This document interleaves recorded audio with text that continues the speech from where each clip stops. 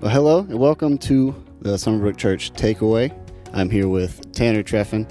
I'm Dakota Smith, the worship pastor here at Summerbrook, and Tanner, we're starting a new series this week called Simplify, and you brought the word this week and just the fire, talking about the fear of the Lord, which I feel like is something we haven't touched on super often, especially recently, and I thought it was super good. Yeah, it's an honor being here with you, Dakota, and you got to be careful talking about fire when you're talking about fear of the Lord. And, if you remember the Nadab and Abihu story. But yeah, it was an honor. It's hard to talk about the fear of the Lord because, honestly, it was kind of nerve-wracking for me to preach on it because I feel like you're held especially accountable if you're going to preach on the fear of the Lord, that you're not up there being prideful and lying and stuff like that, because the Lord can make such a strong example out of you. So I was asking the Lord to really help me and keep me humble as I was up there as I was preaching. So, yeah. 100%. Cool. Well, one of the statements you made kind of early on in the message that I thought was cool, and just the way you said it, was that the bedrock of wisdom is the Word of God, and just diving into wisdom and into the verses in Proverbs and stuff like that. So that really stood out to me. Yeah, and I think it's easy to just kind of get caught up doing your own thing. You start getting some momentum, stuff in life starts going good, and you're like, oh, I think I know what I'm doing now, and you start just trusting in yourself. But that's just so slippery, because as soon as you start trusting in yourself, and it's easy to stop trusting in God then, and then you can become the fool and have no wisdom at all because you're losing your fear of God. So what kind of, when you think of the fear of the Lord, Dakota, what do you think about? Oh man, so you kind of touched on it, where like a lot of people teach it as this awe and reverence, and it is that as well, and that's great to have, but it's that God is perfectly just, and that He is the perfect judge, that He's holy and He is righteous. He's the standard, and we're not. And I think that was so good about just not leaning on your own strength, and just trying to know that what God's word said is the truth, and that's the standard. So just having that healthy fear of the Lord, and not really listening to kind of what culture says about things, and just knowing what the word says. Yeah, because if God's not the standard of holiness, and you're looking out, and we're just looking at other people, is Dakota the standard of holiness, or, Jeanette or whoever, your neighbor, they're like, well, they're cussing, or, they're getting mad at their kids, so I'm doing pretty good over here. And so you can kind of just think, well, I'm better than other people, so I'm probably going to get to heaven. But as soon as God Almighty, who's perfect, becomes a standard of holiness, it kind of all puts us in that same boat that we looked at in Romans 3, that we all have fallen short of the glory of God, that no one meets the standard of holiness, and it all puts our sin in our face, where we realize, man, God's the sunlight over there, and I'm just this dirty rock. How could I compare? And it makes us desperately in need of a Savior. It's kind of the beauty of staring at God's holiness too, but it's hard to do that because no one wants to be the disgusting rock. You want to be something beautiful on your own. So, yeah. One thing I was thinking about is, and I'm going to kind of put you on the spot here a second, because sure. We didn't pre-prepare this, is how come God strikes down some people? Like He struck down Nadab and Abihu and Uzzah when he reached out and touched the ark. And then like in the New Testament, we read about who's the husband and wife they struck down? What's their names? Ananias and Sapphira. Yeah. And so they lied. And so I'm sure I've lied in church before. Like back in the day, I can think of when I lied to my youth pastor when he asked me how I was doing. Yeah. And I said, I'm fine, when I really wasn't. And so how come God didn't strike me down and just kill me in that moment? Any thoughts on that, of why He struck down some people when they sinned and He doesn't to others? Man, that's a strong question. I think these stories that were given in Scripture, I feel like they're presented the way they are to teach us and to show us just how just God is. to that he can do all of these things because he is perfect, he is holy, and but as to why that he wouldn't just do it to me or you on any given day or any given Sunday or anybody, that I think it's just a good healthy reminder that keeps that fear of the Lord, I think, inside of you. You know what I mean? Because knowing that it could happen, that God could just decide at any point, at any time, any moment to be like, yep, that's it. But I think that he is so gracious and so merciful as well. But it's just that healthy, I think having a healthy fear of the Lord, I think is how it appears to me, or that's my thoughts about it. Yeah. And, I'm no theologian or scholar myself, but that's my theory, what you were just hitting on there, that it kind of shows God's heart, that because God could and rightly could just, if we're sinning, just strike us down because we deserve to be punished for our sin. But out of his heart is not just there, a God of lightning and thunder, like, hey, as soon as you mess up, bam, I gotcha, sucker. That's not the heart of our God, but he loves us so much, and he so badly wants us to get it right and to know him.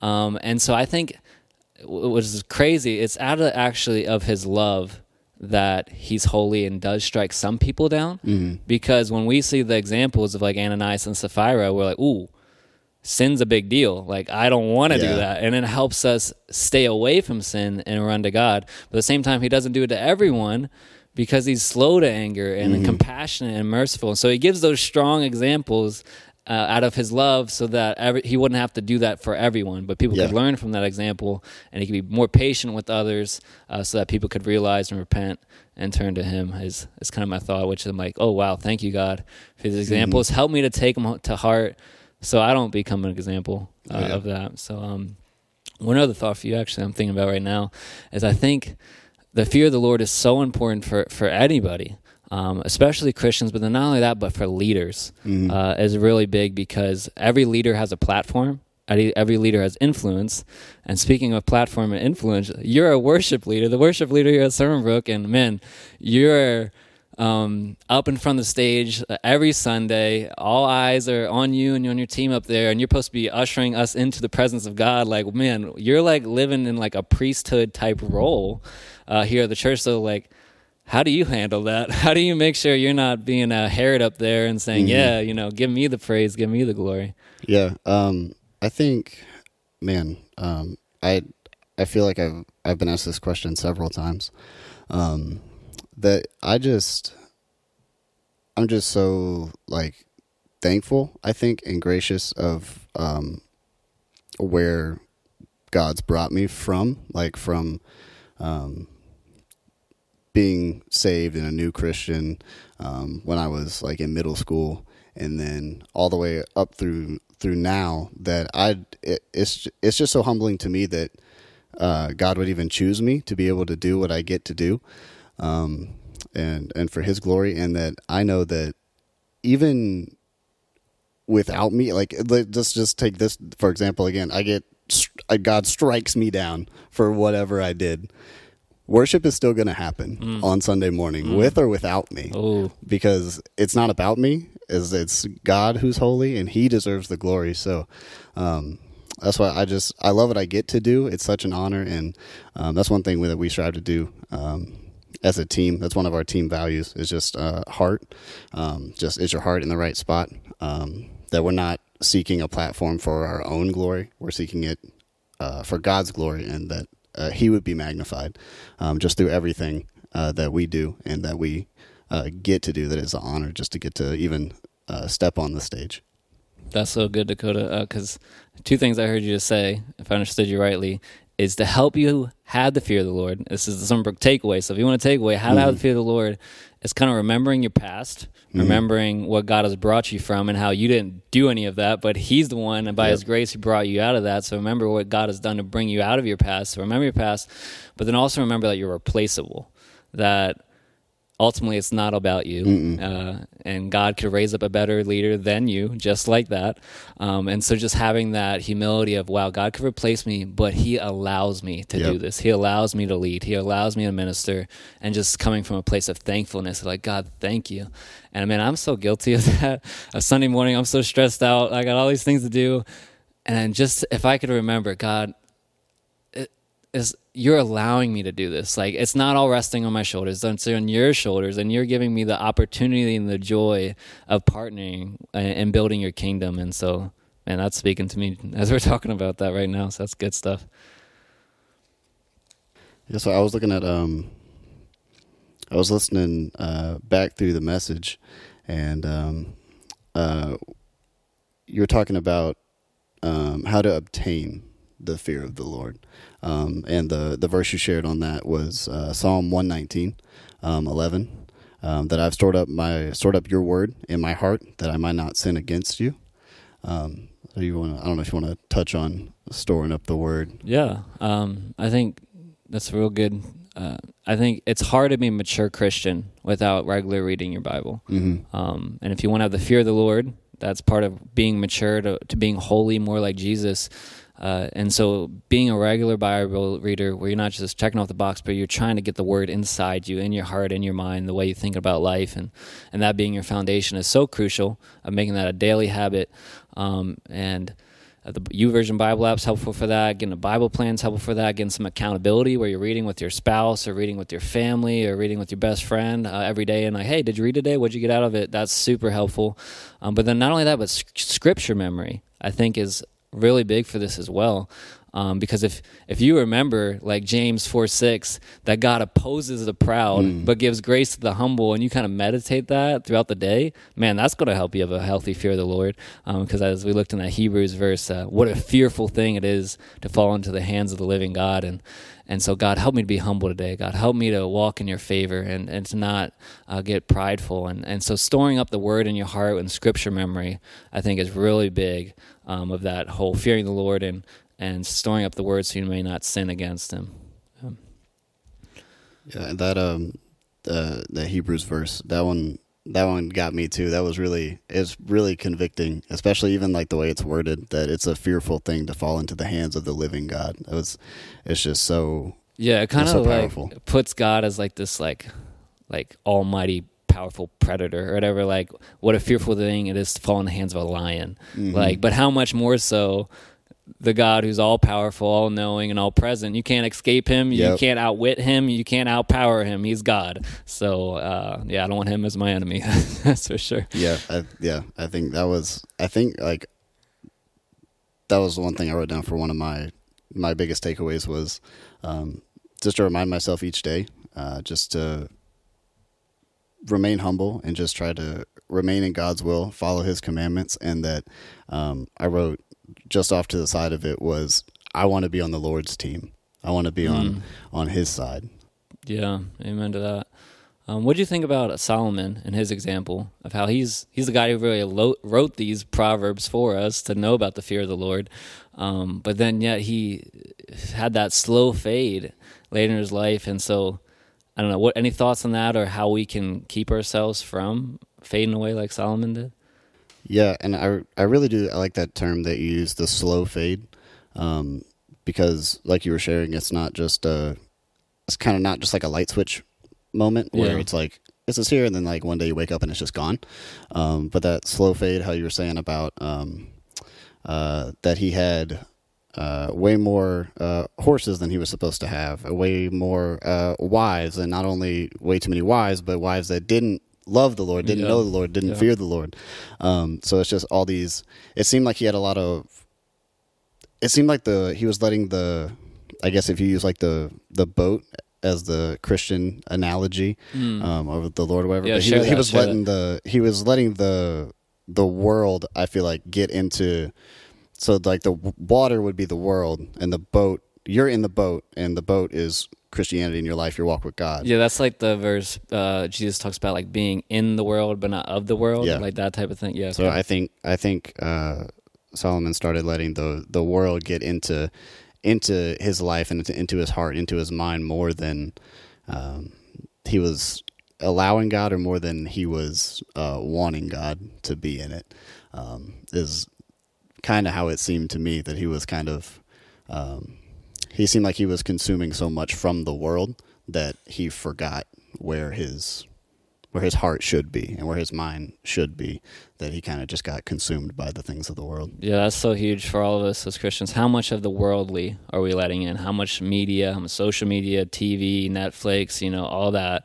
are we letting in? Because it will slowly, it's like the frog that cooks in the bath slowly, the water slowly heats up, Mm-hmm. and it doesn't realize it's boiling and about to die, and it's kind of, the world can slowly creep up on you, so you got to kind of guard those gates, because that can slowly erode away your fear of the Lord.